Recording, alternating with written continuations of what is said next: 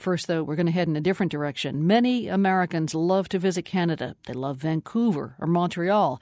Thing is, you don't find a lot of people who go crazy for Toronto. The city's not exciting enough, some might say. Well, look again. Toronto's got a dose of crazy going on up there right now. Lorrie Goldstein is a columnist for the Toronto Sun. And Lorrie, the craziness that we're referring to is political. Toronto Mayor Rob Ford, who has just been ordered out of office. What's going on up there?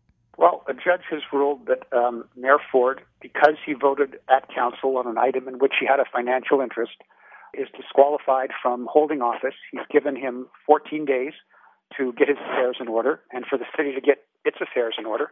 But under the judge's ruling, after 14 days, he's no longer the mayor of the city of Toronto. Okay, and he says he's going to fight that. But let's unpack the issue here a little bit. Mayor Ford of Toronto solicited funds back when he was a councilman, not mayor. He solicited funds using city letterhead, asking for money contributions for the high school football team that he coaches, I believe, for this football program. So he says, look, this was money solicited for kids.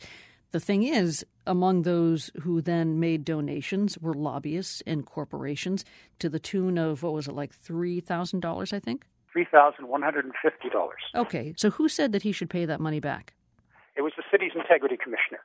And she said that the money needed to be paid back because it had been the appeal had been made on council stationery. Eventually, this all came to council.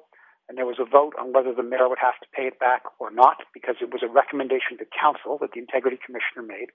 And the council voted no, he doesn't have to pay it back. At that time, Mr. Ford spoke on the issue and he voted on it. And that's a contravention of our Municipal Conflict of Interest Act, which says a politician can't vote on something in which he has a financial interest. I mean, didn't anybody realize that at the time? Did he? Yes. Mayor Ford, who is a stubborn sort, was warned repeatedly, up to and including by the Speaker of Council before he voted, that he shouldn't vote. I guess the strength and the tragedy of Mayor Ford is that the very thing that makes him attractive to many of us as a leader, and our paper did support him, and I support his agenda, which is very fiscally conservative, is that he's like a bull in a china shop. When he wants to get something done, he gets it done. And on his agenda, he's already fulfilled most of his agenda halfway through his term. He's kept taxes low. He's achieved labor peace and substantial savings by contracting out city work. But having said that, as a councillor, he was always a lone wolf. He always operated on his own. He didn't take advice. And he didn't do that when he became mayor. So he ignored repeated warnings from all kinds of people that while it might not sound significant, that you've only raised $3,150. The man's a millionaire, by the way, through his family business. You can't vote on this issue because of the way the act is worded. He thought he knew better, he voted, and now he's paying the consequences.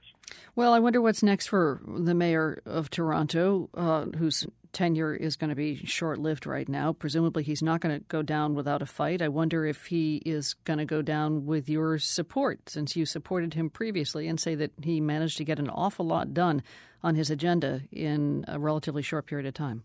Oh, yeah, no.